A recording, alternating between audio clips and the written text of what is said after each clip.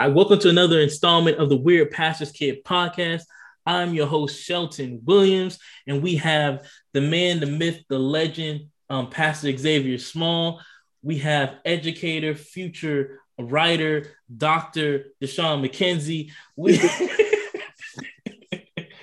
And we have an amazing episode for you today. We're going to be talking about some things here. We will be talking about Ukraine because it's the biggest topic coming up in the news today. But I will want to say the views and opinions of the Weird Pastor's Kid podcast are just the views and opinions of this show. Do your own Googles, do your own research, and find your own conclusions. However, we will talk about what we think about different things that are going on. I had to do some study on this. Of course, listen, man, when it comes to things going on in the world, I'm not really big on, it took me a while to figure out why should I care in a way at first, before like Russia actually invaded Ukraine, before like when the talks was going on. I'm like, why is this a big deal? Why should we care about it? Why should the United States even be interested in what's going on that side of the world? So, but the images though, when you see like the bombing and you see the destruction, when you see the people that are in pain, when you see these different things and these Ukrainians and what they're dealing with, and honestly, I mean, it's not the reasoning behind this war doesn't really make much sense to me personally. Now, I know when we last spoke, Dashaun, you were talking about how you were mad at Joe Biden about how he was handling the Ukraine situation. This is before, Russia really started, going in on Ukraine and whatnot. What were you kind of upset with Joe Biden on? What could he have done better to have maybe prevented the situation? Or do you think there's nothing that could have been done to kind of prevent this war that we're seeing right now? Yeah. I mean, I want to start off saying, like, to be clear, because I think there's like a weird dichotomy with war stuff, movies, TV, G.I. Joes. People think there has to be like a good guys, bad guys thing. And sometimes everybody involved is the bad guys. Yeah. Like Ukraine, bad guys, not them, but like Russia and America, NATO. Ukraine is just a pawn in this like larger power struggle. So as far as like Joe Biden, like the thing, like what frustrates me is like America does a lot, and we see this throughout history. America does a lot of throwing rocks and hiding their hand, and American people eat a lot of that up because we just assume we're the good guys. Like there's this narrative, we're like hyper patriotic. There's a lot of American war propaganda. We talked about it last time. Like people don't question the military budget because like, well, we're supposed to have a strong military and the flag and all that stuff. And I'm not even like, I don't hate America fundamentally, but there is a lot of like just military propaganda that we eat up. So like all this stuff with Russia, like the best comparison I've heard for it is that us pressuring Ukraine to join NATO is like, well, it's not a comparison. This is what will happen, is allowing us to put bombs and like nuclear weapons in Ukraine, which is on the border of Russia. And we've been pressuring Ukraine, and we've been putting sanctions on Russia for a long time. We've been like egging Russia on. So this is like the final straw. And the best comparison I heard was when the Russians wanted to put nukes in Cuba because Cuba was communist and Russia was communist during the Soviet Union. We freaked out. The Cuban Missile Crisis is a significant point of American history. Like that was like the closest we ever came to a nuclear war. That's Ukraine for Russia right now. That is, you're putting nukes that can reach our major cities on our border. That's Cuba, where if they put nukes in Cuba, they could reach America instantaneously. There's no stopping them. There's no time for air defense missiles or anything like that. Those nukes are hitting. So that's the big thing with Russia. Like again, and they're invading Ukraine. There's a bunch of issues with what they're doing. They think like Ukraine doesn't have a right to exist and it should be part of Russia because there's a lot of Russians in Ukraine and there's cultural similarities, blah, blah, blah. That's not stuff that Russia's wrong in that. And that's not stuff I get into because that's their internal politics to work out. But as far as an American, my view of how America's handling it is we're doing a lot of provoking Russia and then hiding our hand and being like, look at them, they're the bad guys, they're invading Ukraine, when we've put an existential threat inside of Ukraine. Like we've given Russia an existential threat in Ukraine and then said, why are they invading Ukraine? Why would they do that? Well, we've threatened their existence by trying to pressure Ukraine to join NATO. And also America has supported like Nazi movements in Ukraine. And a lot of people don't realize that. Like some of these like people where everyone's like, look how patriotic the Ukrainians are. They're fighting for their country. Some of those people are Nazis, number one. Some of those people are being conscripted. They're not choosing this. Ukraine's forcing them into battle. This is not some giant patriotic war for Ukraine. Some of those people are not good people either. So that's where America is, again, throwing rocks, hiding their hand. And that's frustrating me because a lot of Americans are just eating it up. Yeah. Because I saw some stuff about this, about how like America, it's kind of like they I don't want to say they propped it up Ukraine, but they were really like giving aid to Ukraine and doing different things to Ukraine, because I guess it's like I was looking up some stuff here that I guess in the 90s, this even goes back to like oh man, I can't even think. Oh, Bill Clinton and all those, and a lot of different things that happened in the 90s, where it was like the Ukrainians wanted to be a part of NATO, but NATO was like like we're going to be friendly with you, but we're not going to really allow you to be really a part of NATO, because they understood that Russia didn't want that. Russia didn't want them to ally with them or even with the European Union and things of that nature. We're giving all this kind of aid to Ukraine. It was like a lot of weird things like this that's going on, and I can see why why Russia would be upset or be like, hey, like what's going on here? Is this an act of war? Is this act of aggression? And that's kind of how they look at things. But what I was looking at too was the fact of, what I find interesting is we're doing all these economic things, right? To where like, oh, some of these people now, they can't use, like, I think they can't use PayPal. There's some kind of like thing where they were forcing them to only use cash. They were shutting websites down in Russia. I think you can't even play Disney Plus in Russia. There's like different like things that's going on, and it's really like hurting the Russian people. And there's a lot, and what I find interesting about that, and maybe it's because I have maybe a naive concept of war and sanctions, but my issue is like maybe we should be more upset with like the people at the top of Russia. Why are we hurting like the like people, like they're going to be Russian people that are going to be in famine. They're not going to be able to. They're going to probably be to starve themselves. Their economy is going to pretty much be destroyed. And I don't know if Putin even cares about that, because he really wants to. He wants to expand Russia into Ukraine and all these different things. And so I don't understand the point of hurting the Russian people when there's a lot of Russian people that are against this particular war, And so, and maybe it's because I don't know. Maybe I just have this naive concept of war in general, but like, how do you feel knowing that like Xavier, how do you feel knowing that these Russian people who might be against the war, who's probably against all this stuff, they're hurting economically. They have to get cash. They can't use their debit cards. They're not able to get food. The prices of things have now all increased and things of that nature. Like when maybe they're against it, it's a large part of Russian people right now that are against this particular war that's going on. I think, and it's been said a lot, but I think sometimes people forget that war affects more than politicians and soldiers. Mm-hmm. You know what I'm saying? Like, there's a lot of people on the ground that end up becoming casualties. You know what I'm saying? Like in the middle of it. You know what I'm saying? And I think we, I say we, but generally speaking, like people, I feel like that's a very common response. You know what I'm saying? For people to respond and be like, nah, I'm not really about this because it's actually super affects me negatively.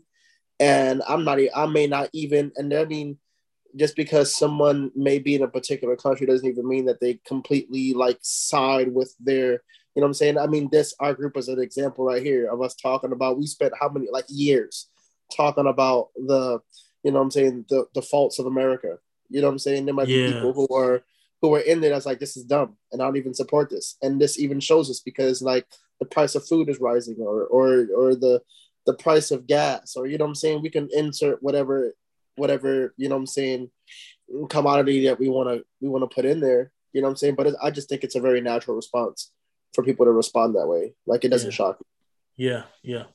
I just am just hurt. Like I'm just like I mean, I don't know what it's up. It's like, man, all these people, like I saw something and I know this is like a small example, but I was on Twitter the other day, and this guy who like I guess his all his money that he makes is from streaming, and so he's a guy from Russia who I guess he plays video games, whatnot, but all his money comes from streaming, and then but that income just gets slashed because everyone is doing all of these sanctions against Russia. So now he's like, I don't know how I'm going to feed myself because the one area that I had to make money that's been taken away from me. You know what I'm saying? So it's just, I'm just like, well, how is that these things that we're doing really going to stop Russia from doing what we're ultimately trying to, have them do? And also throughout history, economic sanctions don't really seem to really, I don't say they don't work, but I don't see the point of them as much as maybe I should.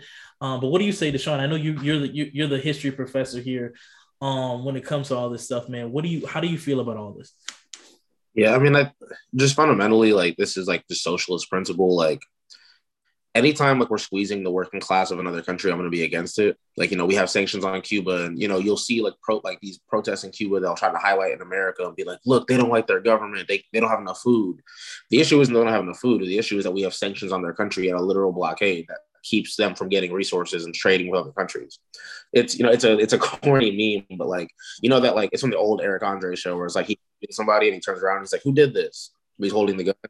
Yeah, and people yeah. Teams where it's like America is Eric Andre and it'll be like Venezuela, like shooting Venezuela, and then it'll be like America shooting Cuba, America shooting Russia, America shooting China, America shooting like, and insert like 10 South American countries that have tried to have revolutions, and then like afterwards it'll be like, why would socialism do this? But it's like we're the economic hub of the world. It just is what it is.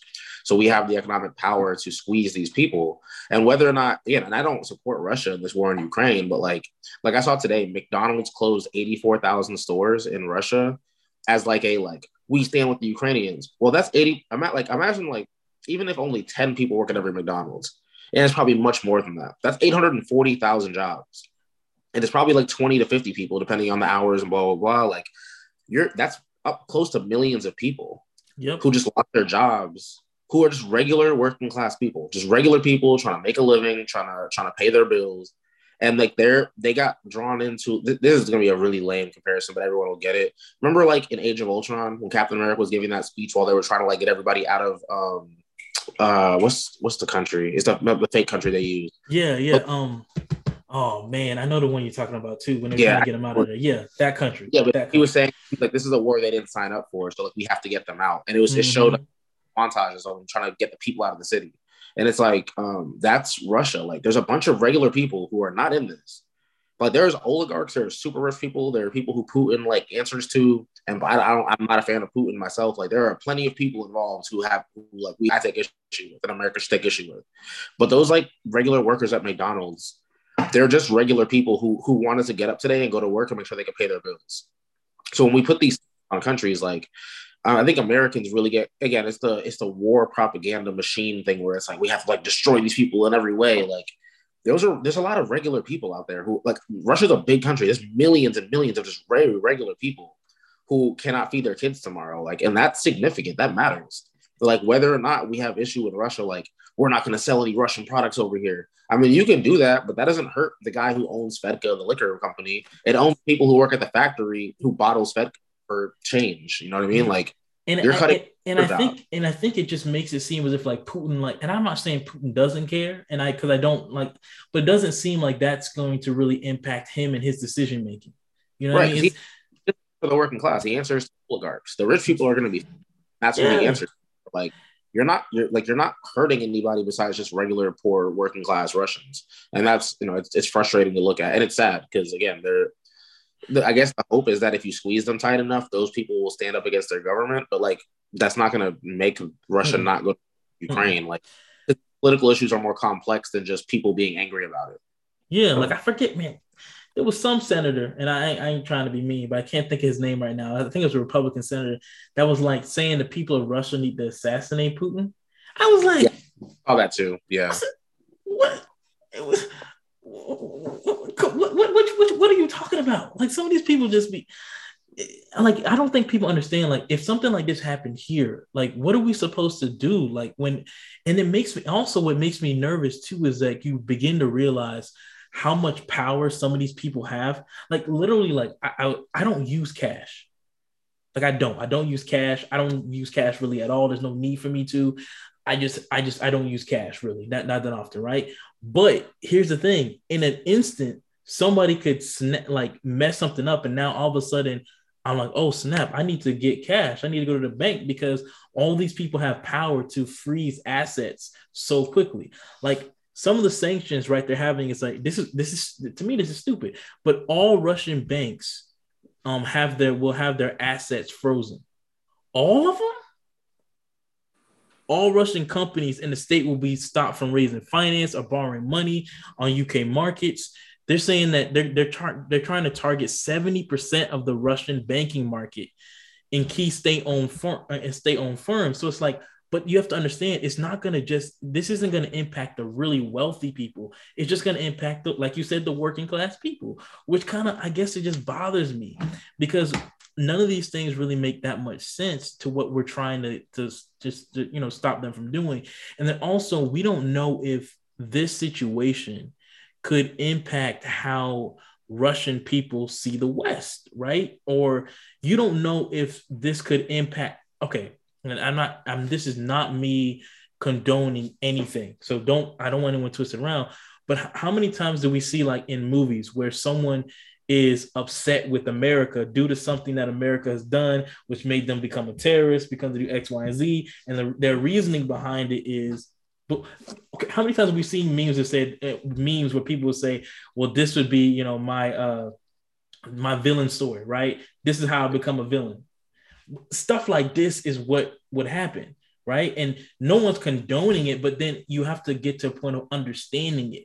When you have things like Bitcoin shutting down, or things like all these different things shutting down in this market. So it's stuff like that kind of, I guess, bugs me and bothers me when it impacts, like, the working class people who have no say, who had no, like, they're not the ones who made the decision to invade Ukraine the way that we have, right? So I think about war. I hate war so much because it impacts, like in this case, the Russian people, the Ukrainian people, and also the economy around the world. Because now we're not getting gas from them, right? And now in America, gas ain't such a huge. We don't take too much from them when it comes to, like, natural gases. Like, I think I read somewhere that we take like 3 to 10% of natural gases from Russia. But at this point in time, okay, shutting off a supply of gas when gas around the country is skyrocketing. Okay, I'm not saying, listen, I'm not saying that I don't understand it. I'm just saying, though, gas going up and we shutting off a supply of gas, that where we get gas from. I mean, every little bit helps, right? And I know I've heard some people talk about drilling and we need to drill more in these situations. But apparently, even if we drilled like something now, it won't even be, we won't be able to use this for our supply for another 6 months. So it wouldn't be even an immediate thing. So now we're over here calling up Venezuela. We calling all these other people who we normally. Venezuela is funny from America, bro. Because they're on the list of countries who we'd be sanctioning and trying to hurt. And all of a sudden we're like, hey, what you got on that gas though? Hey, how about that gas though? You know what I'm saying? Like, I think we were hitting up Iran, like all these people that we have, like, and here's the interesting part. If you start looking up the reason why we did sanctions in some of these countries, it's because of, oh man, what was the reasoning behind it? I'm trying to get the exact wording, but basically it's human rights violations, right? It's the reason why I just find that interesting. That's all I'm gonna say. But now, hey, I know you guys are doing some human rights situation. Hey, we need that gas though. We need that bad. You know what I'm saying? But I will say this, something that Trump said, and it's been circling in right-wing circles, is Trump said this, I think, a couple of years ago, and a lot of the leaders were kind of making fun of Trump at this time, but people are trying to say that Trump was a genius for this, you know. But it's one of those things. I want to jump. Anyways, he said that Europe should stop relying so much on Russian, getting gas and stuff from Russia. because in Europe, I think like 40%, like it's a high percentage of their natural gas comes from Russia. So because of that, they're very reliant on a nation who, Russia be doing their own thing. That's all we can say. Russia be doing their own thing. And so Trump was right in that case that we probably should be weaning ourselves away from these type of countries. But I have a question about a lot of leftists have used this statement this week. With the price of gas going up and X, Y, and Z, this is why we need to start having energy, putting all of our funds into like electric vehicles and electric cars and all this stuff, so we are not so reliant on these countries that at a blink of an eye can decide, hey, we don't want to give you guys natural gas, or we want to raise our rates or whatever the case may be. So Dashaun, I want to ask you, as being the resident leftist here, what do you say about that? Because this is the problem I have with leftists, is because they live in a they don't live in the real world. Sometimes I just feel like that. They say things like that, but then most Americans can't afford these vehicles and these things that they're trying to say, which would be helpful on the environment. And also, and I don't think that's a good solution for now. You know what I mean? But tell me, what do you say to leftists that say stuff like that? All right, well, first off, I want to go ahead and denounce all internet leftists who don't go outside and touch grass. Because like legitimately, like that's like a real thing. Like I mean, folks who have listened to this, who have heard me enough times, I'm in the Party for Socialism and Liberation, PSL. You can Google us, you can Google me. It ain't hard to find us. But like we explicitly like try not to take in like those like very like niche internet people who like don't go outside and don't talk to real people, because like you can't. That's internet like counterculture socialism. Like I'm a socialist because I want to be edgy. That's not real. That's not the real world. Yeah. Like if you factory worker who's a Republican, you know how many Trump supporters I've talked to and actually had like great conversations, because like they started out being like, you're a what? And then they realize we agree on a lot of things. We have different solutions. We agree on a lot of things. We agree on a lot of things. So like those, for number one, I want to denounce all internet socialists who don't go outside and talk to real people or touch grass. Like go outside, get off your phone, stop tweeting, stop trying to be the most correct, and go outside, please. Yes, thank you. But I mean, I think clean energy is like a good long-term solution. Like we need to discuss that more because of climate change issues, because energy issues aren't like natural gas is not a sustainable resource. It's literally like we're burning fossil fuels. It's not an infinite resource. But even like in the short term, like America could invest in ways to require less gasoline. Now this stat is 100% out of date. I read this like maybe 4 or 5 years ago. So at that point, America produced like 20 to 25. I'm going to say ranges because I can't remember the exact number. It was like we produced like 20 to 25% of the world's gas, but we used like 26 to 30% of the world's gas. So we could be self-sufficient, but we just use so much gasoline.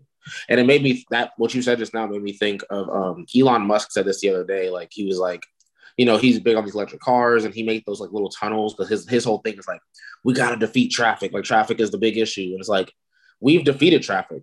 You know what defeats traffic? Adequate public transportation. Yeah. Good city buses and having adequate train systems. You know who has like crazy traffic? New York City. But you know who isn't sitting in traffic for most of the day?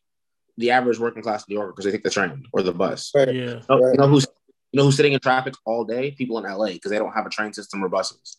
Mm-hmm. They have like all that smog and stuff because they have millions of cars on the road every day stuck in. They said like I've never driven through LA, but folks have said like could be hours to go 20. Well, for us in the South, as Southerners, we think of miles as minutes. I got to go 20 miles up the road. That's 20, 25 minutes. For them, that's hours because there's population density issue, but they don't have adequate public transportation. Like this map goes viral every couple of years, like every couple of months now, where it's like that like projected Amtrak map where it shows all the different cities that like Amtrak could be going to if they were invested in. The country could invest in public transportation. We could have every time I drive home to Orlando to visit my mom. I've started flying because now we have direct flights. I would love to take a train. I would love a train that went from where I live to Orlando. That'd be great. I'd love to be able to come to Dallas for a DreamCon, like we were talking about earlier with my shirt. Like we'll see already. And instead of a 10-hour car ride, be a 13-hour train, 15-hour train. Yeah. But we don't have infrastructure built for that. And other countries, like in Europe, My buddy lives in England. He's like, yeah, I go to France on a train, bro. He's like, I don't drive to France. I don't take a boat to France. I hop on a train and I can get to France in a few hours. I can go to Spain in a few hours because Europe has a really intricate train system. Japan are the fastest trains in the world. Like what would help all of that? Infrastructure, the infrastructure bill. Because but even when they pass the infrastructure bill, they're not going to invest in public transportation. They're going to invest in better roads and better highways for these cars, because Americans have this real thing with like independence and being able to drive yourself and all that. It's the hyper individualism. We reject everything that has to do with like coming together for a common solution. Yeah. So like, my short-term solution is not green energy is necessary. We need to get there because we're destroying the earth. Like that's a whole other problem. But in the movie, Don't Look Up. But go ahead. Yeah. And in the short term, like an investment in public transportation would solve a lot of these problems. I wish I could hop on a train or a bus to go to work instead of having to drive to work every day. Oh man, I spent so much money. This whole week since gas hit $4, I've been looking at my car like, look, we're going to work at home, and I'm not going anywhere. I'm about to start walking to the store, like, because it's crazy. The price is crazy. But if I had a bus or train to take that cost me $5-10 a week rather than $20-30 in gas, a lot of people would have a lot of problems resolved. We don't invest in that because oil companies say, hey, if I could find a train, if I could get on a train to go to Pensacola, I would do it, man. If there's a train to get me to like, I don't know, I just, in some of these things, I wish there was public transportation for some of the stuff that would have been like so easy to jump on, hop on and do.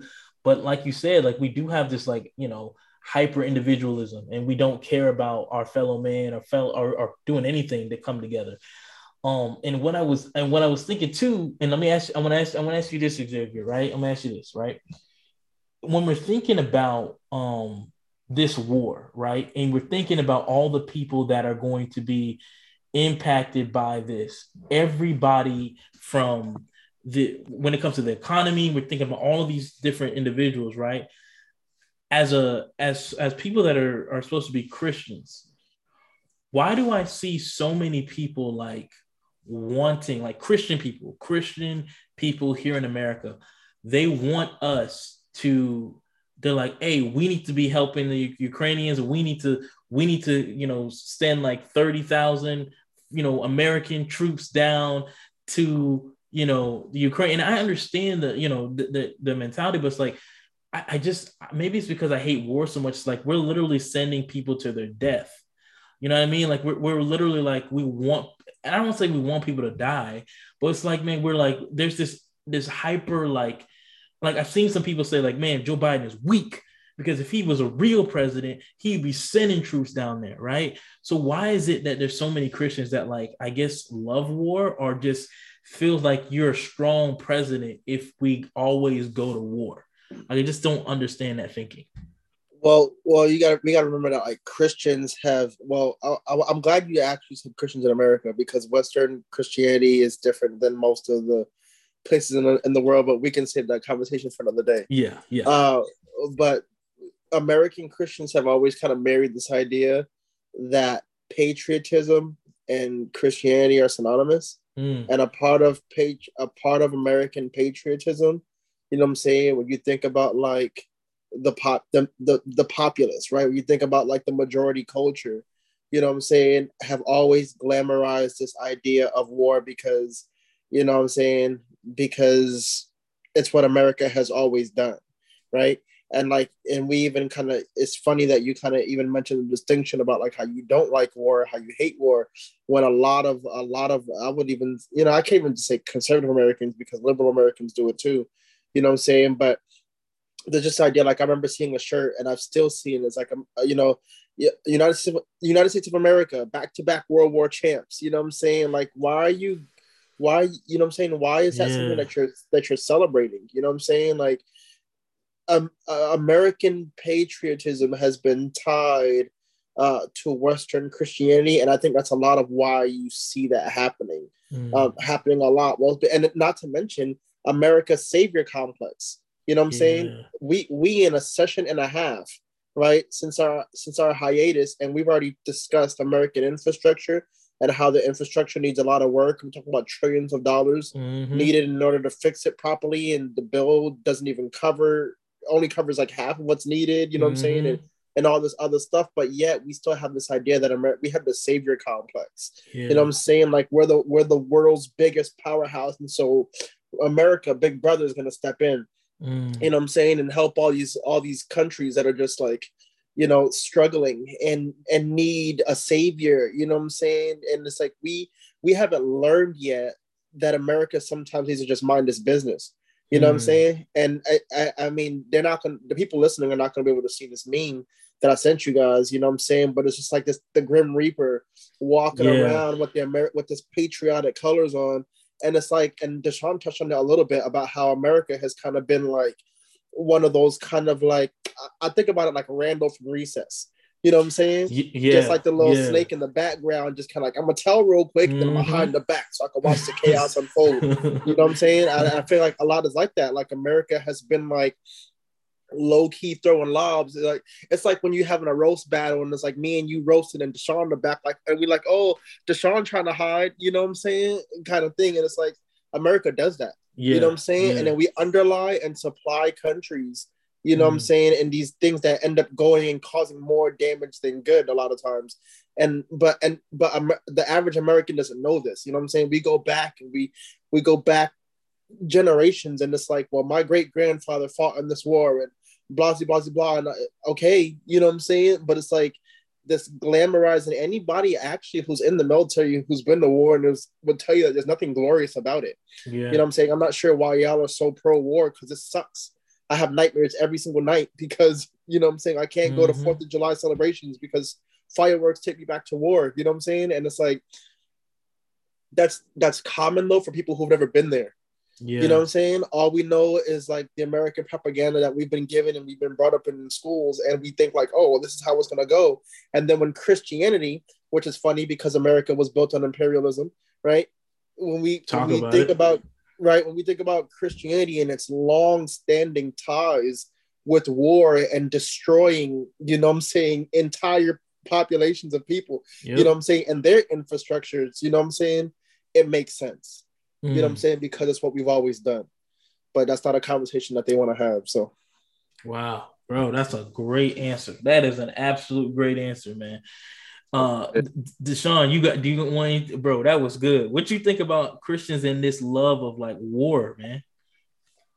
I mean, X hit every point that he made, honestly. But yeah, it's just, I mean, it dates back to like the most important thing, I think, like X had like 73 important things, but one of the most important things that he highlighted that he said is American Christianity. Because we had a conversation before, me and X, we've all three had it before. Like American Christianity is not the same as like global Christianity, and ain't the same as biblical Christianity necessarily. Like there is a like American Christianity is a cultural thing for a lot of people. And look, and this is from someone who's not of the faith, but having been of the faith and read the book. Some of y'all, if Christianity proves to be true, some of y'all finna get there and he finna say he don't know y'all. Because y'all are culturally, you are a Christian in culture. Like, you know what I mean? You bought into this culture, you like whole identity, but you don't actually believe in like the things that the Bible says. Like you don't buy in all the way. Yeah, it's just a lot of people who like think supporting America means supporting Christianity. Like it's in the same way that people are like, America supports Israel, so we have to support America. Like there's just all these like little things that they like tie back to the Bible. Like the Bible says we have to support our country and blah, blah, blah. And some of that isn't true. A lot of them without Christianity would just be like white conservatives. Some of them would be like neo-Nazis without Christianity. Like shoot, a lot of neo-Nazis and fascists are Christians. Like they're just more extreme. They tie all those things together. And I think Xavier brought up a good point that like people who have been to war do not glorify war. I think all three of us have a mutual friend. I don't want to say his name and like expose him, but like he joined the military after we were all in college together. He's been talking about the last few days. Like if you over here talking about some like, yeah, go to war, we want boots on the ground in Russia. He's like enlisting because I've been over there. He's like, ain't pretty, bro. Like he's like, I don't.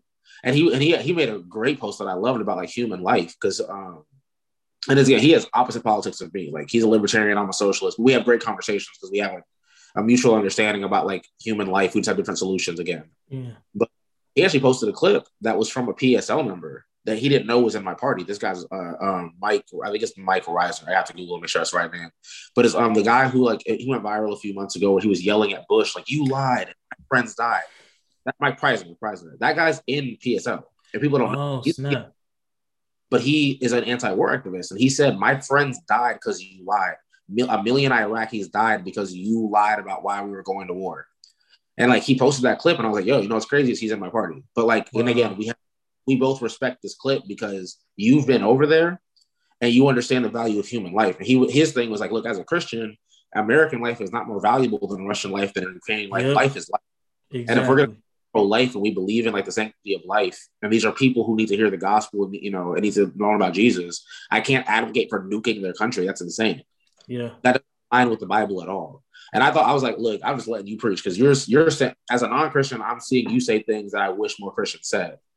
And so just like I said, those posts and things that Xavier said, like if you have been to war, if you know people who have been to war, if you've heard those horror stories, you're not going to advocate for nuking countries, or you're not going to advocate for like, we got to run in there and blow things up. And because those are real people. Some of those people share the same faith as you. You know, there's a lot of like Christians in Ukraine and Russia, like but they're Eastern Christians or a different like sect of Christianity, but they still believe in the same God you believe in. And you're advocating for their death because they didn't happen to be born in the same landmass that you were born in. That's crazy. Like I was born in New York. It ain't but a couple. I was born closer to Canada than I was born in Florida. Like there's a couple hundred miles between me and Canada.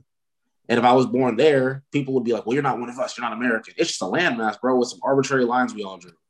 Those are. I was born close to Cuba in a one way. You know what I mean? It's right. It's just it get to a point to where it's like we got to start caring about human beings. And I don't want to get. And I know listen, bro. As a Christian, I care about human beings more than anything else.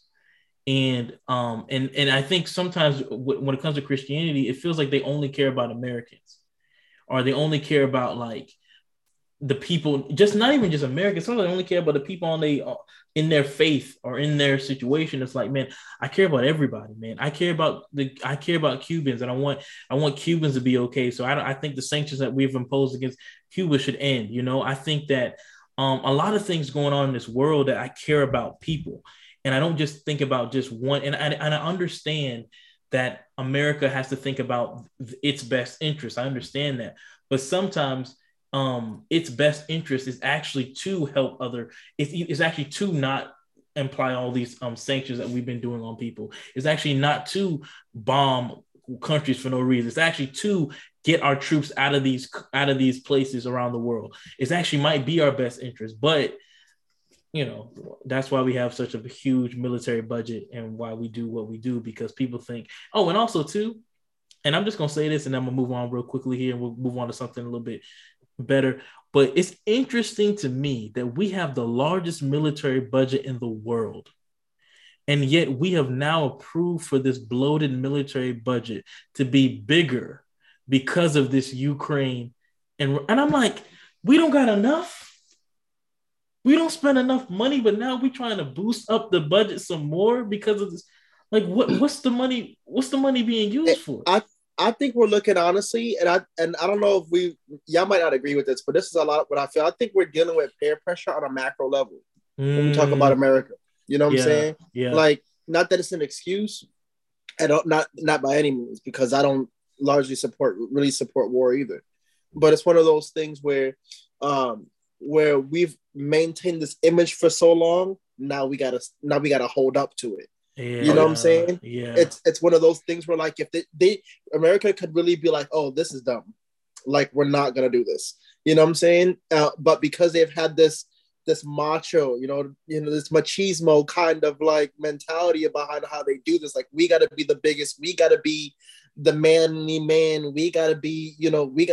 We've been holding up this persona for hundreds of years. Like we might as well keep it going. Even though it's destroying us, even though it's causing us to cripple ourselves in other areas of the country, even though it's damaging our infrastructure, even though we're pulling money from areas that could really benefit our country, we're going to do this because the world has seen us do this, and we're going to look stupid if we step back now. And that's a really dumb reason to engage the way that we do, but such is mankind. Yeah. That was good. That's probably what's happening. That's probably exactly what's going on. No, what you going to say? We're an empire. Like, we will not, in our history books, we're not going to write the American empire, but in 100 years, 1,000 years, however long humanity exists, like in other textbooks that Americans don't write, they're going to write the American Empire the way we write the Egyptian Empire, the Roman Empire. We're going to write the American. It's going to be the American Empire. That's going to be the words that are used. We're an empire at this point. And what happens is if you cut the military budget of an empire, we have everybody hates us. Even the countries who are our allies don't like us. Indians don't like us. They just work with us. Europeans don't like us. They just work with us. And then the people who hate us. You know, like if we cut the military budget, how many people finna be like, oh, it's go time? We're running up because how many years have you starved my people? How many? I mean, you said like creating villains. Yeah, bro, we're the fire nation out here. You know how many villains we have from our perspective. We got a world who want to see our empire fall. So it's like they got that budget to keep. At this point, it's a safety issue. At this point, it's like we cut that budget, bro. America's out of here. The empire falls all the way. Like the Roman Empire didn't fall, and then like Rome was still kind of strong. No, the Roman Empire fell, and then like Italy's just a country now, and it's a country that, like it's not it exists, but it don't exist like it did. The Egyptian Empire fell.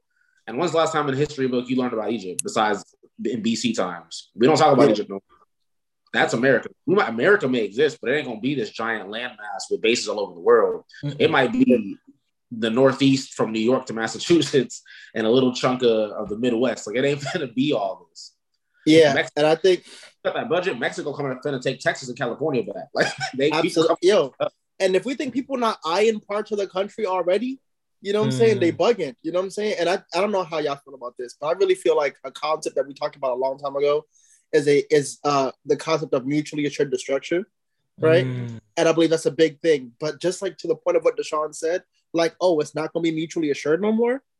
Like we could smack them with minimal casualties. Yo, what's up? You know what I'm saying? Like once that it's the threat of them not knowing what America will actually be able to do that's causing them to not buck up. You know what I'm saying? But again, like if they just like, oh, their infrastructure is falling, like they can't afford war anymore. They broke. Oh, we took these resources away because they don't have it. Oh, they can't. Hey, y'all down. You know what I'm saying? And it's gonna be like that gif of like the Sesame Street characters jumping that man on the side of the road. Like it's gonna be on. You know what I'm saying? It's gonna be. I think a lot of what Dashaun said. It's like we're gonna find out that some enemies and even some people that were some allies are gonna jump on board. And everybody gonna get a lick.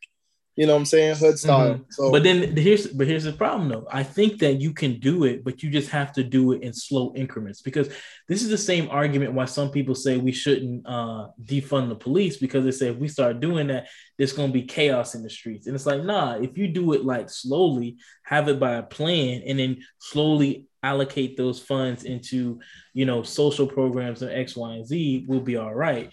I think we start pulling troops out of these areas in the country first and then start doing some things, what we're doing like in-house, I think it'll be a lot better and easier. But before we get going too much on the military, because we could talk about military budget episode, I wanted to ask you guys this relationship question that I saw circling around on the Twitter streets, okay? And I saw this thing here, and I'm going to read this. It's someone, it's off Reddit, so we don't even know if this story is true, but it does read as true, right?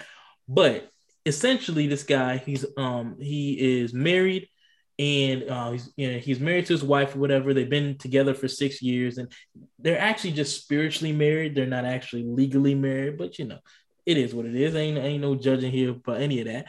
But according to Twitter, this is what he said. He said they're both high earners. They're high earners. I'm sorry. They both earn over $175K a year after taxes. So they good, right?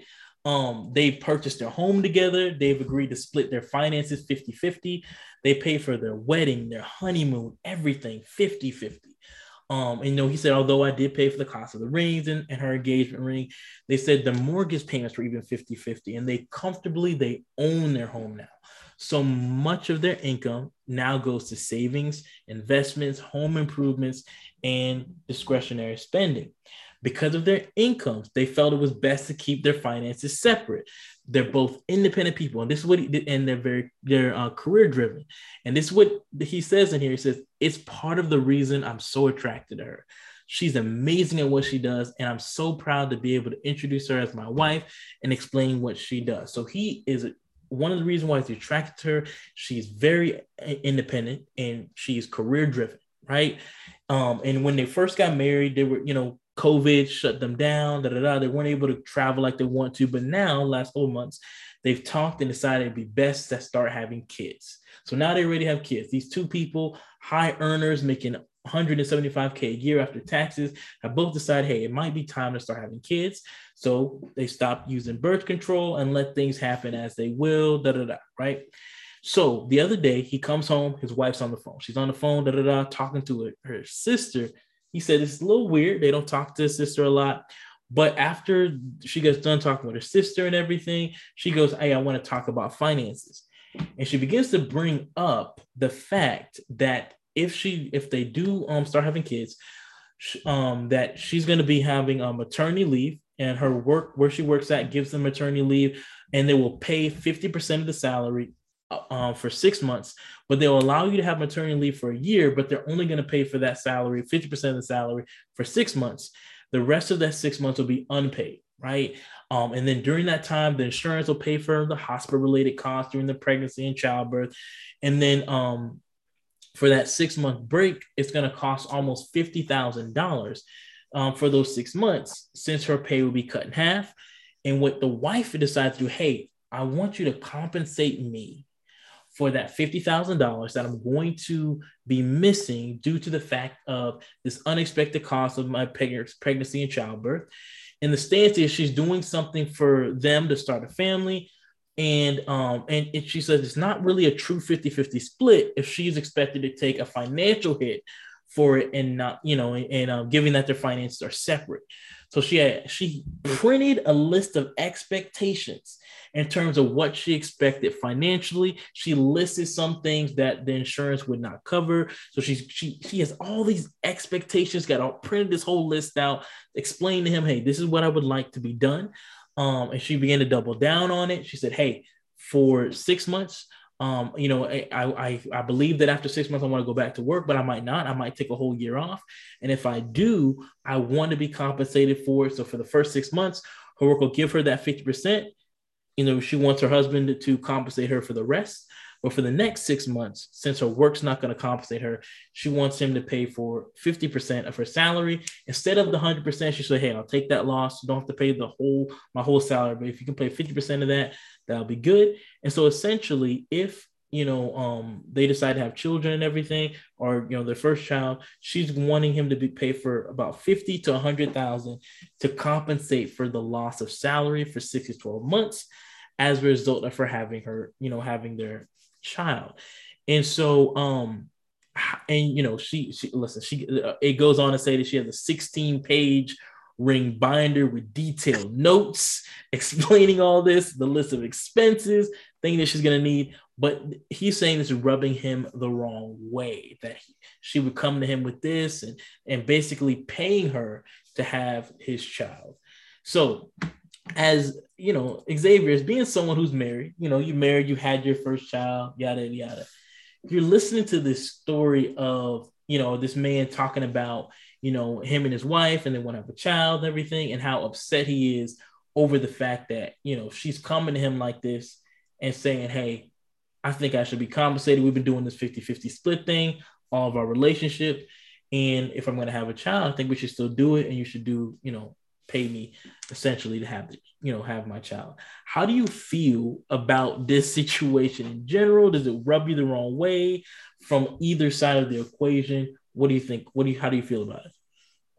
So I really analyzed it because I was, of course, like I had my first initial response was like, this is really wild. Like, what the heck is going on? But then you begin to think about this, right? And I know like not everybody in our group right here is a Christian. You know what I'm saying? But like, 50% of Christian marriages fail too. So that's besides the point. I'm saying, looking at it from my Christian values, you know what I'm saying? Me being married to Kalea, like we didn't do no prenup. We didn't do none of those things. I don't plan on being divorced. You know what I'm saying? I just don't plan on being divorced. And if we are going to be divorced, I'm happy to take care of my daughter. You know what I'm saying? But it's one of those things where as a Christian married man pastor. You know what I'm saying? Like I could definitely like my worldview was different, so I don't think I'd ever see myself in that situation. That being said, when you look at somebody who does not share those values, they do not share that moral position. You know what I'm saying? On top of that, they not married. They're they They're basically have a spiritually married. They're spiritually married. they're Right? spiritually married or whatever that means, right? Right. He didn't even really clear that up of what that even meant, right? And then they basically have a union, like they're like legally married just because they lived together so long. Like that is not legally binding. You know what I'm saying? Like I could understand if two career driven people, you know what I'm saying, who are entertaining this for the first time, like why she would have these kind of stipulations. Because literally, even like having somebody's child is not a transaction. It's a lot. Like it's her body.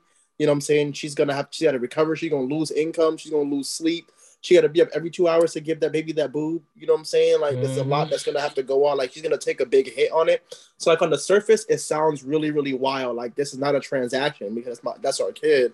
But like you're not gonna lose. And even Kalea, I lost way less than Kalea lost in this. You know what I'm saying? Kalea is still just now getting back into working. You know what I'm saying? She's the one that's normally gonna have to take the hit from a social standpoint. Like if she wants to do stuff, she's gotta take Rowan with her because I'm at work. You know what I'm saying? And like, but I have the liberty to go to work. I have the liberty to do these things. Like she's more inclined to have to take Rowan with her somewhere than I'm going to have to. Like I recognize that like she has to do a lot more work from the parenting standpoint than I do as a dad. Even though I do help, you know what I'm saying? So it's one of those things where like I would say she's valid. You know what I'm saying? I would say she's valid just because like of the kind of high profile career people that they are. They bring in a 6-figure salary as a couple, and she's getting ready to lose a lot of that money. Like they're not sharing an account. Right. You know what I'm saying? They're not sharing their bills. Like she's gonna be out, you know what I'm saying, 100K, and he's gonna be like, well, I'm still making my money. I'm good. You're gonna have to figure it out, or let me give you money, or you can borrow money from me. And he'd probably do that, right? He'd probably be like, yeah, you can borrow this, but here's a contract. You gotta have to pay it back with 5% interest. You know what I'm saying? Whatever kind of freaking Mr. and Mrs. Jones relationship they're talking about right here. But I could see why she would want to do something that, and it sounds like maybe a little bit extreme, you know what I'm saying? But I can understand her line of thought on why that would happen. And I don't 100%, you know what I'm saying, disagree with it. Now, I did read the portion in there where he was talking about like how she had told him just recently that a year into their relationship, like she got an abortion, and he was like, I support her because like we weren't ready and it probably wasn't a good idea, but like I'm nervous that she's gonna abort our child if I don't do these different things. So there can be some manipulation in there with some of those different things because again, like even though it is her body, like they're making a decision as a couple to have a kid. Right. You know what I'm saying? And you know those things should be discussed if you're in that level of a relationship. But it's a lot. I'm really intrigued to hear what Dashaun has to say. Dashaun, what you say to this? Honestly, like I got so many thoughts that are like the first thing I thought, because this happens to me every once in a while, like somebody will like say a thing about their relationship, or like this is super detailed, but someone will explain something about their relationship, and I'm like, dang, y'all really should go to therapy, bro. Like, and X can attest to this. Like, there's just like a way that like therapy has kind of rewired my brain. Like that's my personal therapy, not even couples therapy. Yeah, that just rewired my brain to think about certain things that like I'm like I don't think I'd ever find myself in this situation. Like I just can't imagine a scenario because like this is like relationships as a transaction in the most like pure sense of the term. And I personally, my personal sense of values, even though I'm not religious, is that relationships are not transactional. I could write a whole thesis on how I think capitalism has influenced relationships, like how capitalism has influenced Americans' view on relationships and why it's so transactional. You see it every day on Twitter and stuff. Like people be trying not to lose. You know what I mean? Like, well, if he gonna do this, then I'm gonna do it. It's a game. You know what I mean? It's a game of not losing and winning. And it's like relationships aren't transactional. It's like I'm trying to like be with you because you make me happy. Sorry, my glasses are fogging up. I'm trying to be with you because you make me happy, and I try to make you happy, and we try to do the best we can with that day to day, and there's expectations and boundaries and yada yada yada. Like, so it's just like I hear that, and I'm like, y'all are like, y'all sound like two corporate people in a Tyler Perry movie. But Tyler Perry Tyler Perry's not a good enough writer to write something as details. So like, that's what it reminds me of is like some two corporate individuals in a movie who are just like, our relationship is cool, but also it's about transactions and equality in like a non-traditional sense. Like, because I don't know, like relationships are about give and take, and like I mean, I think me and Axel talked about this. Some days the best you can give is 20%, and the best they can give is 100%. And like they got to hold you down on the days you can't give 100%, but then you got to hold them down on the days they can't give 100%. Like, you know, it varies life, you know, day to day, like moment to moment. Life's a long time. So like I can't imagine being in this scenario. I do like love a lot of stuff X said though, like about like women give up a lot in child rearing. There's actually a whole like it's a phrase like it's in sociology called like the second shift, where women clock out of work, especially in the modern era. Like back in the day, it wasn't like this because men worked all day, women child reared all day. It was a little more like, you know, split. But now women are expected, like I don't know, my mama went to work all day and then came home and cooked dinner and helped us with the homework. My mom she clocked out of the first shift into her second shift. She got off work to go work some more. She got off work to make sure I ate dinner, to make sure I had my lunch packed for tomorrow, to make sure my homework was done, to make sure my clothes were washed, to make sure the kitchen was clean. And men don't, especially like men are doing better about this, but we're not there yet. You know what I mean? In terms of equality, but like men were not like, and again, I ain't trying to slander my father, but he was not picking up the slack to make my mom's life easier. She was working a second shift. It's a whole, she was, her second job was domestic with no income. So the least he could have done was pay her. The least he could have done was some bread for all the extra work she's doing. Because if you leave your first job, I got a second job and a third job. I'm paid when I go to my second and third job. I don't clock out of work to go cook and clean for free. But women take on that burden a lot. Like Xavier said, like Kalea's got more sacrifices just in terms of child rearing and taking off work for childbirth and recovery and having to wake up every couple. Xavier can't feed that baby at 3 a.m. If they have like some milk set aside, I mean, Shelton, you got a baby too. Like if you unless you got milk set aside, you can go give her the bottle, but you can't provide her, you can't nurse her. You know what I mean? So it's just there's different levels of sacrifices. It's weird to see it laid out in such a like explicit transactional way. That makes me feel like that couple's weird. But you know, in vague principle, she's not wrong. She's asking for financial compensation for the things that like she's going to be losing both financially and personally in trying to rear their child. Again, their relationship sounds toxic and they should probably go to therapy. But I do think there's principles in there about like balance in relationships and child rearing. And there's principles in there that you can pull out that are like commentary worth having, especially for your own relationships. But like those two people should probably like have a third party involved. No, I think if you look in here too, she was saying that she wants to go to a lawyer, and I skipped some stuff here. She wanted to go to a lawyer to talk about this, to split some things, and make sure that she has all this in writing, that he's gonna do X, Y, and Z when she's. Now I'm gonna be honest with you, y'all two might. I kind of agree with. I think that she's right, and I think the issue though, and the reason why I say I'm like almost all, I'm like pretty much all on the wife, quote unquote, side on this is also because like.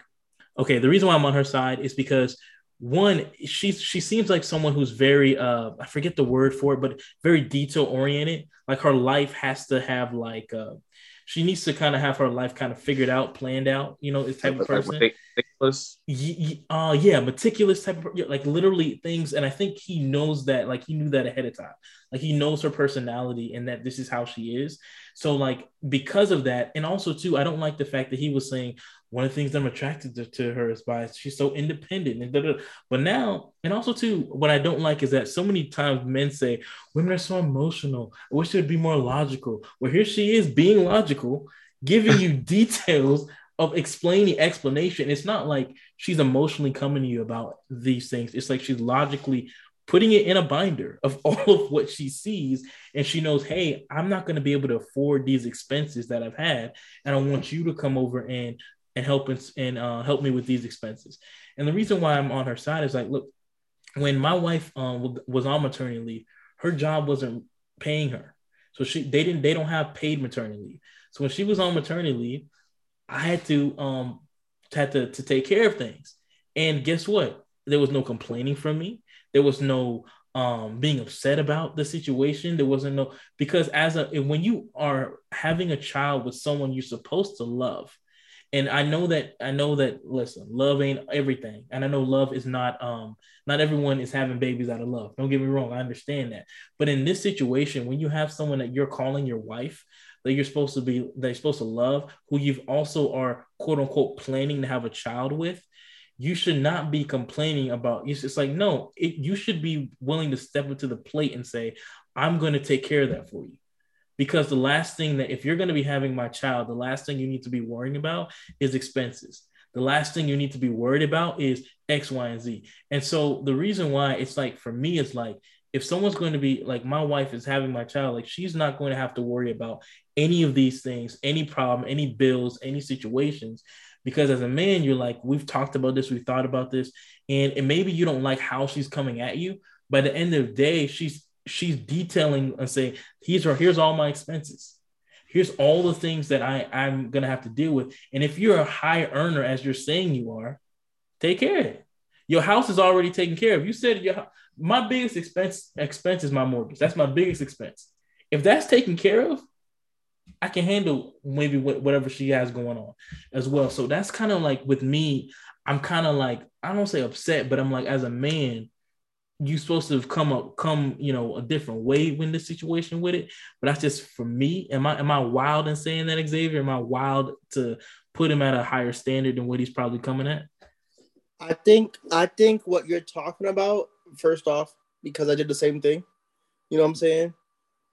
We already, Kale's not gonna work, wasn't able to work, and she was not being financially compensated for paternity leave. She didn't lose her job, but she was on paternity leave. But the whole time, you're right. The same thing happened where it's just kind of like, boom, I'm gonna step it up. I'm gonna take care of things. I'm gonna make sure that we eating. I'm gonna do what I gotta do so that we're fine, so that you're fine, so that we're comfortable. You know what I'm saying? And those are the marks of a healthy relationship. You know what I'm saying? Like, she's asking him to do things like he should have already, you know what I'm saying? That should have been a part of their conversation. That's a part of everybody's conversation. Is the financial part of it, right? What are we gonna do when we lose my income for the next 6 months? You know what I'm saying? His natural response was, hey, don't worry about it. You know what I'm saying? Hey, let's start a plan right now where we'll start putting X amount of dollars into a joint account so we can prepare for that time. You know what I'm saying? You don't have to worry about me. You don't have to worry about what kind of income. Take as much time as you need off. We make a good enough money where we're comfortable. We'll take care of things. Don't worry about it. You know what I'm saying? That's how that response, like Dashaun was saying, like, it doesn't have to be, relationships are not transactional. So that points to and it's difficult because it's only one side of the story. Yeah. You know what I'm saying? True. Because he's over here like, I don't understand why this is happening or why she wants to do this, but she may see toxic qualities in him that's like, look, you're self-centered. You don't look out. You know what I'm saying? You only think about yourself. You only focus on what you have going on. You're the kind of person that would leave me hanging in this situation, and knowing that I'm giving up a high portion of my income, and then gaslight me for feeling upset or whatever. You know what I'm saying? She could have, you know what I'm saying? Which it may be a reason why they cohabitate for 6 years and they married. You know what I'm saying? Like, there's obvious red flags like that's going on in it. And if they're gonna be in a place where this is a transactional, you know what I'm saying? Like, imagine that baby growing up and hearing that we had to sign a contract in order for me to be born. Yeah. You know what I'm saying? Yeah. You know what I'm saying? That's traumatic in and of itself. They probably shouldn't be having no kids. You know what I'm saying? And that sounds really wild to say, but it's like they're obviously not in an emotionally prepared state to have that. And this obviously is going to bring forth conflict. You know what I'm saying? For them. Like, this is not going to go well no matter which way it goes. And especially now that he's speculating that she's pregnant already. He's searching trash cans. He thinks she might be pregnant. Yeah. Obi didn't read that part. I didn't read that part. In the narrative, but he's searching trash cans. He thinks that she might be pregnant already, and that she's going to abort the baby if he don't agree to her terms. You know what I'm saying? Like, they're not in a good place. You know what I'm saying? Not emotionally, anyway. They might be financially secure, but emotionally they're not. You know what I'm saying? Relationally, they're not. And I would, if I was their couples therapist, I would be like, nah, bro, y'all need to work some things out before y'all start really exploring having a kid. And I don't know. Yeah, but I can understand. I just think it's there's some trust that's lost there too. Yeah, I just think it's blown way out of proportion. Like, this is like a normal concept that every couple should have, a conversation that every couple should have. But for them to take it to this extreme is huge red flags. I would go back to the drawing board. So, what you say, Dashaun? That's how I feel. It's like, again, as a non-married, non-father of the three of us, like, I'm in a relationship, and I'm in a relationship without like getting into all my personal details that like is only functioning because I went to therapy for about 2 years and worked on a lot of stuff. You know what I mean? Like that's why I said those, like, it's just something about like the way therapy has rewired my brain for how a lot of things should function has been significant for me, and like, and how I view my relationship, how I view like taking care of my partner, except all that kind of stuff. So to y'all who both were fathers and husbands, like, I don't think y'all's wives. I mean, obviously, I don't think I know. I know y'all's wives. I have to come to you with a binder detailing the ways in which you need to take care of them when they have your child, because y'all have shown, and that's why like Xavier made a good, like, I don't agree with Xavier that you doing something. You need to ask yourself why she feels the need to do this. Yeah. Not why is she doing this? She's tripping. Why does she feel like she has to have you sign some contracts to have a child with her? Because like, I know some great fathers. I know some great husbands. I would count y'all in that. Like, clap it up for y'all. Like, I know some great fathers and husbands. I know some terrible fathers and some terrible husbands. Yeah.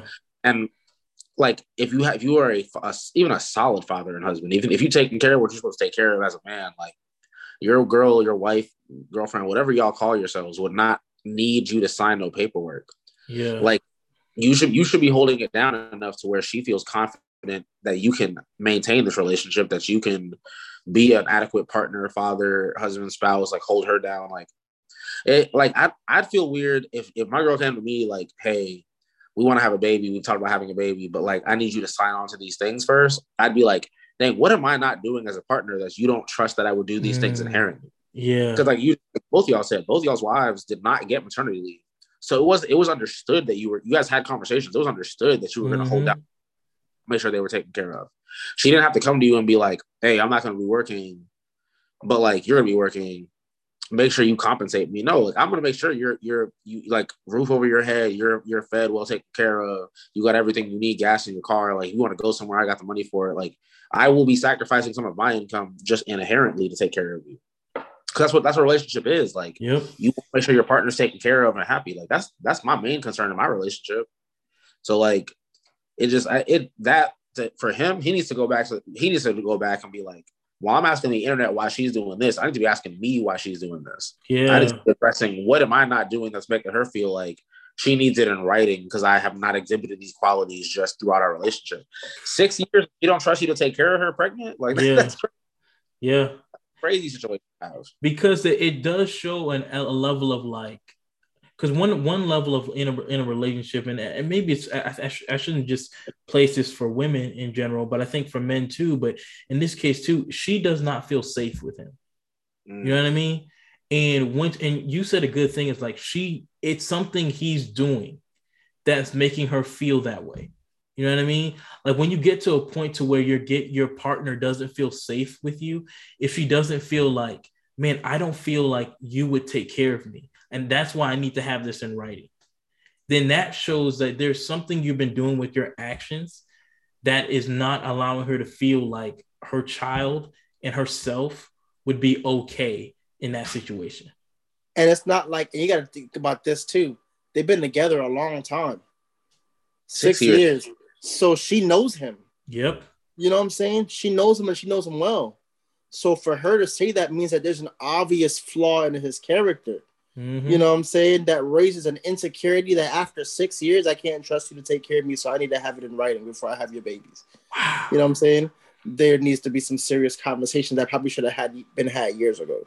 And that's probably also too why they're not legally married. You know what I mean? Like, maybe he's not as committed as he probably thinks he is, right?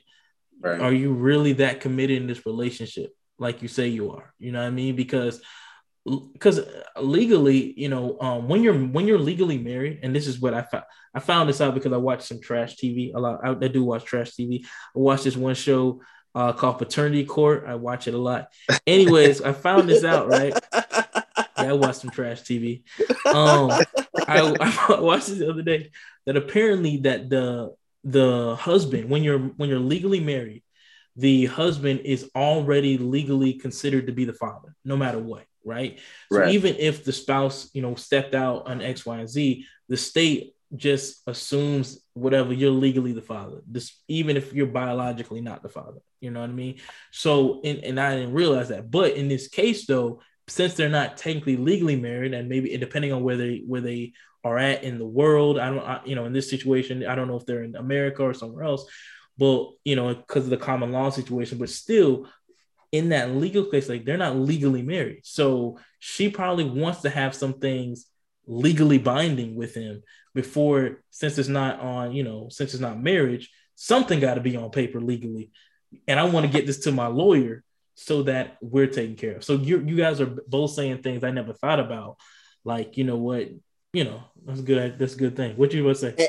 And there's one other thing that we've been skating over is that they backdoored this child having situation. Remember what he said in the article is like, we originally were going to be able to go on this extravagant trip, right? But COVID shut stuff down. So we weren't able, we figured, hey, let's have some kids instead. I'm not sure that's how I want to approach that. Yeah. That's crazy. Yeah, that's wild. That's absolutely wild, man. What? Like, that's low key like a goofy resolution, bro. Hey, look, we wasn't able to travel the world. So, you know what I'm saying? So let's have a baby. Like, no. Like, you talking about like a baby is an adventure, bro. Like, yeah, that's a lifetime commit. Like, and I know people be like, that's an 18-year commitment. No, that's bro, a lifetime, bro. Life. I tell my students, because I've had a few, teaching the kind of kids I teach. I've had some pregnancy scares. I've had kids have kids. I got a couple students, and I have kids who have had pregnancy scares and have to have the abortion conversation. And should they do it or should they not? I've had kids say yes, and they got, like, kids got abortions and kids who didn't. And I'm like, look, I can't ever tell you what to do in that regard. I've never been in that situation. I'm not a woman. There's a myriad of stuff that I cannot address, even though you trust me and respect me. What I can tell you is I'm 28 years old. My mama loaned me $20 last week. Talk about it, man. My mom, I'm 28 years old. I'm a grown man. I pay my own rent. I pay my car note, my light, my water. I got my own place. This house is mine. And my mama still got to hold me down sometimes. Mm-hmm. And that's what she told me when I turned 18. Like, she is my mother well past the day I moved out of her house. She is my mom until one of us is not on this earth no more. Yeah. So, like, y'all flippantly making a choice about a lifetime commitment until either you or, God forbid, that child is not on this earth no more. You are a parent. That is a locked in thing. Like, and I think people don't think about it that way enough. People who either are flippantly having kids, people too young to know it. And in this case, like, they just, let's try it. No, like, this is a human life that you have to commit to together for the rest of your natural lives. Like, y'all better think about that harder. Y'all better have some more conversations. See, I was watching Paternity Court the other day, and this. Look, this is so nonchalant, bro. Shelton didn't see it already. He said it was on Paternity Court. That's where he seen the scenario. No, but I see this one scenario, right? Where but to be honest, this lady and the judge had to tell her, like, you need to understand because this is what she kept saying. I don't think the other person is the father. I only slept with him like 2 times, right? And the judge is like, you do understand it only take one time.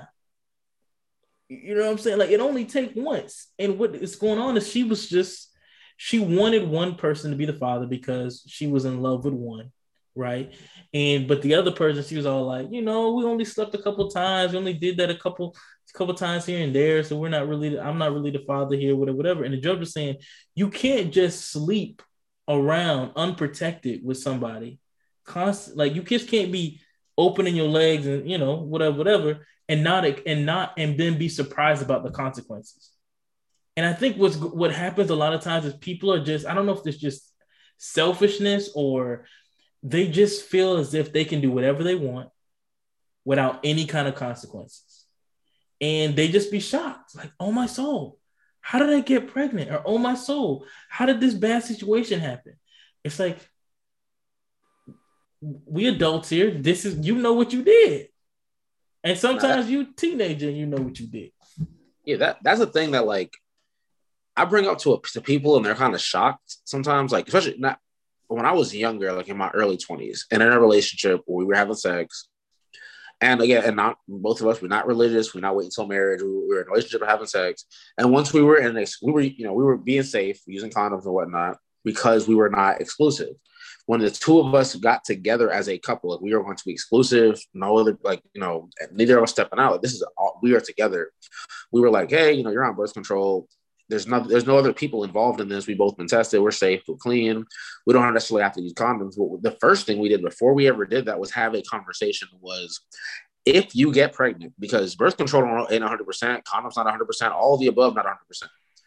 If you get pregnant, what do you think we should do? Because do you believe in abortion? Because I do. Do you? Would you want to go? Are you, even if you believe in it, are you comfortable having one? Do you want to have a kid, or would you want to have a kid with me? It's a tough conversation, but folks don't be having that conversation. Folks just be jumping. And I'm like, look, we had that conversation and we landed on the same page.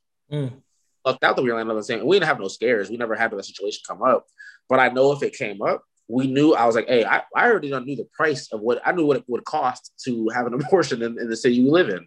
Because I looked into it. We agreed to go half on one if we had to. And again, it never came up. But it was we have to have an adult we are two grown adults doing an adult thing that could have adult consequences. So we need to be ready for those adult consequences and be prepared to know where we both stand. The time to find out what your partner would or wouldn't do when they're pregnant is not when they're pregnant. That's not the time to have to find that out. No. That's great. Like to find out the day that pregnancy test comes back positive, you're like, how do you feel about kids? What? I should have been knew that way before. I should have been knew that. But folks just be flipping with it, which is crazy. They be flipping, and I think, and what's crazy is, especially, and this is what it makes me. I be watching. Listen, I'm gonna beat up on the guys for a second. But one thing that gets me, because I be watching these paternity court situations a lot, right? Is these dudes be like surprised that they got a girl pregnant when you slept you slept with her without a condom or any kind of form of protection. And you know that, but yet you still be acting surprised. Like, wait, I'm the daddy? Yeah, or it can't be. I can't be the daddy, man. I only slept with her one time. Bro, it only takes that one time. It only takes that one time, So I see this all the time, and I think one thing about guys too is you have to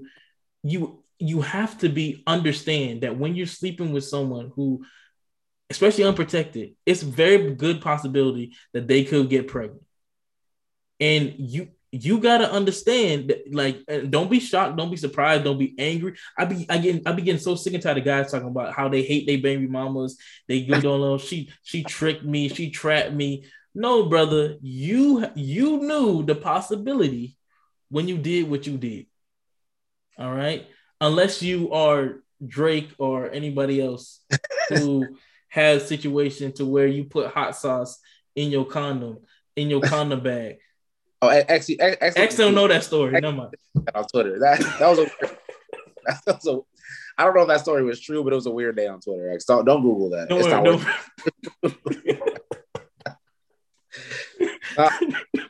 X, Google it right now.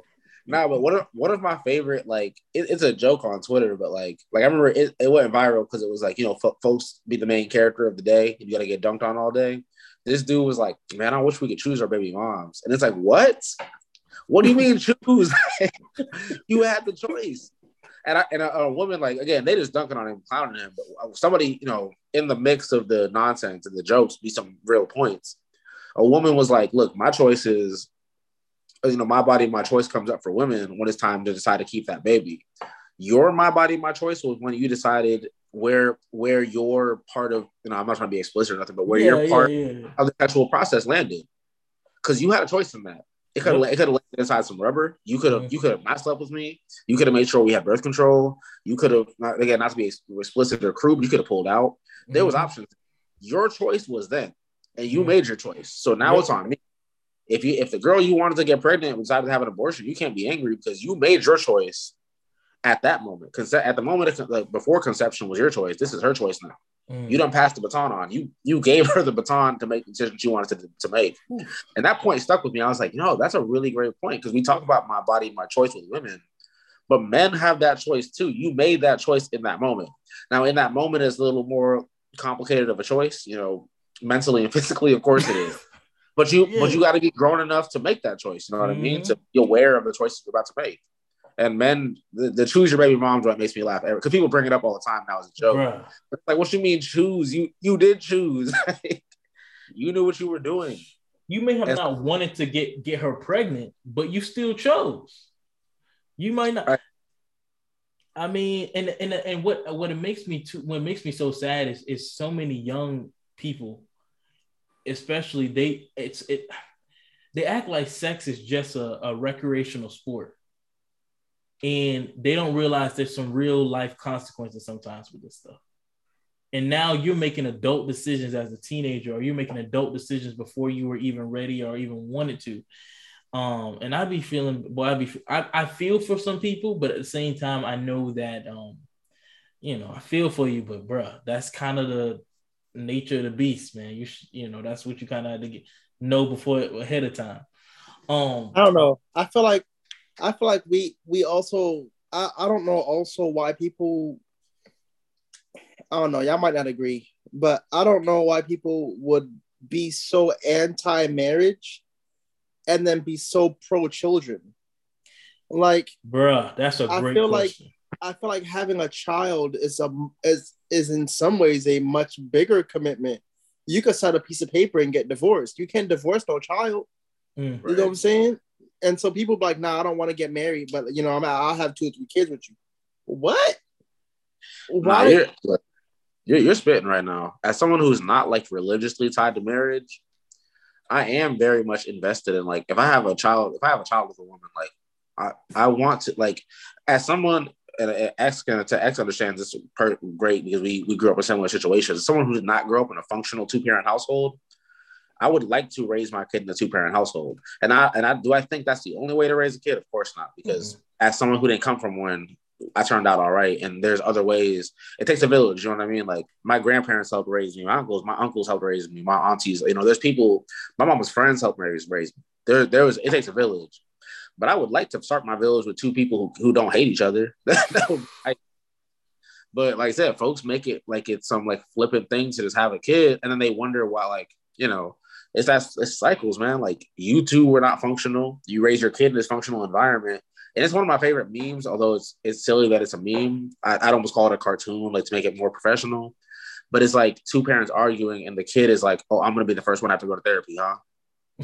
Well, Because yeah, y'all two should have been went to yeah, work out this. Y'all together in this cartoon, like y'all should have been went to work out this before I was here.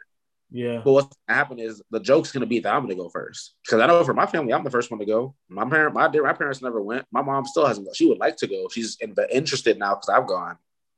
But the situation they created left me to have to go to therapy.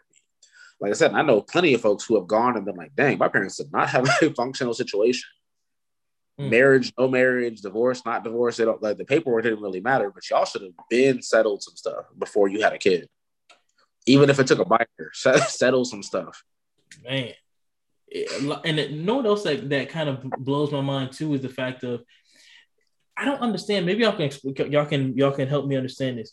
We live in a time where people don't want their partner to get in their phone, but they're very much okay with having their like. This is what I get confused about. Like their phone, they protect their phone more than they protect their body.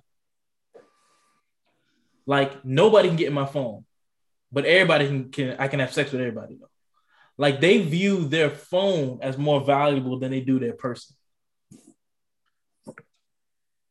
I just don't get it. Like, what is this? What is this need to like, man, can't let anyone inside this particular phone, but yet I just don't get it. Can y'all explain that to me? Like, like And I can't. I ain't got nothing for you because I my girl got my code and I know her code. Not even because like there ain't nothing. I'm not looking through it. I used her code last night because we were both up. She was doing some work. I was hanging out with her while she had some work on her side gig to do. She does photography, so we were just hanging out editing photos and like she was falling asleep. And I was like, all right, I know you got work left to do, but it's time to go to bed. Let's just crash. And she was so tired. I was like, I'm helping her to bed because she's just exhausted. yeah. I know her code, and you know what knowing her code did? I set her alarms for her because she got to get up earlier than I do. Oh, see, that's cute. Yeah, that's nice. Yeah, I ain't take her code when she was sleeping and be like, well, who she texting? I don't care. I trust her enough to not have to do that.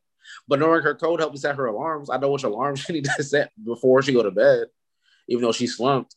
People be weird about the phone. Like I had this conversation with a coworker literally this week. because she's an older lady, she's in her 50s. She was like, I think phones are making marriage more complicated, blah, blah, blah. I was like, look, too many of us got grandpas that had second families for me to say that. I can't agree. But some of our grandpas was wilding out back then. Both on both sides. Right. some of us who with no phone still managed to have 2 sets of kids. So I can't say it's the phones, but I do think it enhances. It's a technology. It enhances whatever was there. If you was finna be a cheater, you finna be a cheater with the phone, without the phone. The phone just makes it easy. Instead of having to go to the bar and pick up a second girl, you gonna go on Tinder and do it, or go on Instagram or whatever. Yep. But if you was gonna do that 50 years ago, you would have done that. You would have done that anyway. You would have flirted with a girl at the grocery store instead of the girl on Tinder or whatever. So the phone thing is weird to me because it's like people be like, there's nothing I have to hide in there. My group chat, I got my group chats pinned to the top of my text messages. Same. You could easily find what I talk to y'all about, what I talk to Xavier and our friend Caitlin about. I got another group chat with some friends locally here in Pensacola. You can find all my group chats very fast. Mm-hmm. Shoot, I show my girls some of my group chats because they funny. I'm like, oh, this joke is hilarious. Come read this. But there's people who are like, they know there's something in there they're not trying to share. Whether it's photo, some people it's not even text. Some people just keep old photos of old relationships, people will be flirting on Instagram. Some people be afraid of what they like or follow on social media. It's just too many factors. Yeah, man. I've been watching this other trash television place called Court TV, or Couples Court. Sorry, Couples Court. Right? And this too much time, but I watched this one. You watch what, Love Is Blind? This one. I watched Love Is Blind. I've already seen that, bro. Love Is Blind season 2. I ain't gonna cap, bro. Kalei and I watched almost all the seasons of Married at First Sight. I need to watch that. Is that good? I need to probably watch that. Nah, bro. They don't be making it, bro. No. Yeah, those. I know. I'm assuming they don't make it on Love Is Blind season 2. I watched season 1. Don't spoil it though. Okay. I ain't gonna say that. I ain't gonna say. Have you started season 2? No, I'm like 7 episodes in. Oh, okay. I ain't gonna say that. So no, I've seen one of these reality shows, right? And the girl was like, thinking he was cheating, right? So when he went to sleep, she picked up his thumb. Like homeboy slept hard. Picked up his thumb, went and put it on the phone to open it up. And also, I say, whoa. And she found some stuff. When you go looking, you're gonna find some stuff, right? Apparently. But my thinking is like, I don't understand how someone. Maybe I'm just different. I'm probably way weird on this, but it's like you are okay with having a child with this person and all this stuff, but you're not okay with them going through your phone. Like, you know what I mean? Like you're okay with like a lot of different things, but it's like some Amber Alerts. Them Amber Alerts coming, man. They want Shelton to run out the street right now and go save somebody's kid. Bro, I seen that skit from that was funny. That's a funny skit. But anyways, let's get out of here. I think that alarm here was sending. We're trying to wrap it up anyway. Let me go check out this child, make sure this child okay. But anyway, but I want, yes, this is another episode of the Weird Pastor's Kid podcast. We have the guys here, and they did an excellent job here representing some of these things we were talking about. We got my man Xavier here. Follow him on the socials if you can. What's your socials again? Your Twitter? I really don't even be on it like that no more, but I know I was plugging it last week, but I'm like, I really don't be on here. Rev the Martian, RevThaMartian. Rev the Martian on Instagram, on Twitter. Hit me up. Let's rap. All right. And then my man Dashaun, he's anonymous, so don't even try to hit him up. Hit up the show. I got his socials, but y'all can't have it. Yeah, if you DM X, you got to pass a test. If you pass Xavier's quiz, you can follow me on Twitter. Yeah. I'm probably still not gonna give it to you though.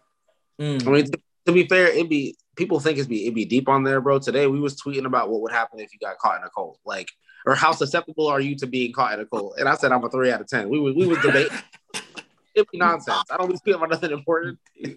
That actually would be a cool quiz, bro. If we can come up with a quiz because we could do that. We can come. We're gonna bookmark that for later. And then have people who listen to this podcast take the quiz and see how susceptible are them to joining the cult. Hey, content. You may not be deep no more, Dashaun, but you used to be on your Twitter. You used to be really on your Twitter. Not Wilden, but used to be on there talking about some stuff. Not the thing is, I be deep, but you gotta commit to following me because you're gonna see like I was laughing about cults, but I'll also give you some interesting thoughts on individualism in America. Like, but that tweet is in the between the 7 tweets I said about how if you sold vector knives, you would join a cult. Hey. Like, I got some nonsense, but you gotta dig through the nonsense to find the deep stuff. You could omit vector knives. You could put in them Eureka vacuum cleaners. You could put in. I don't want to go on those drinks that everybody be selling, bro. What's some drinks that be trying to sell all the time? You know what I'm talking about? Pink drinks. The big drinks. If you selling flat tummy tea, bro, you would join a cult. I'm just saying. Snap! Hey, I'm just telling y'all, if you try to take your stimulus check and do Forex, you would join a cult, bro.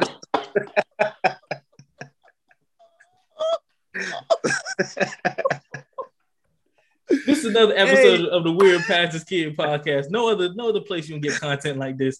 Thank y'all so much, man. Have a good night. Peace.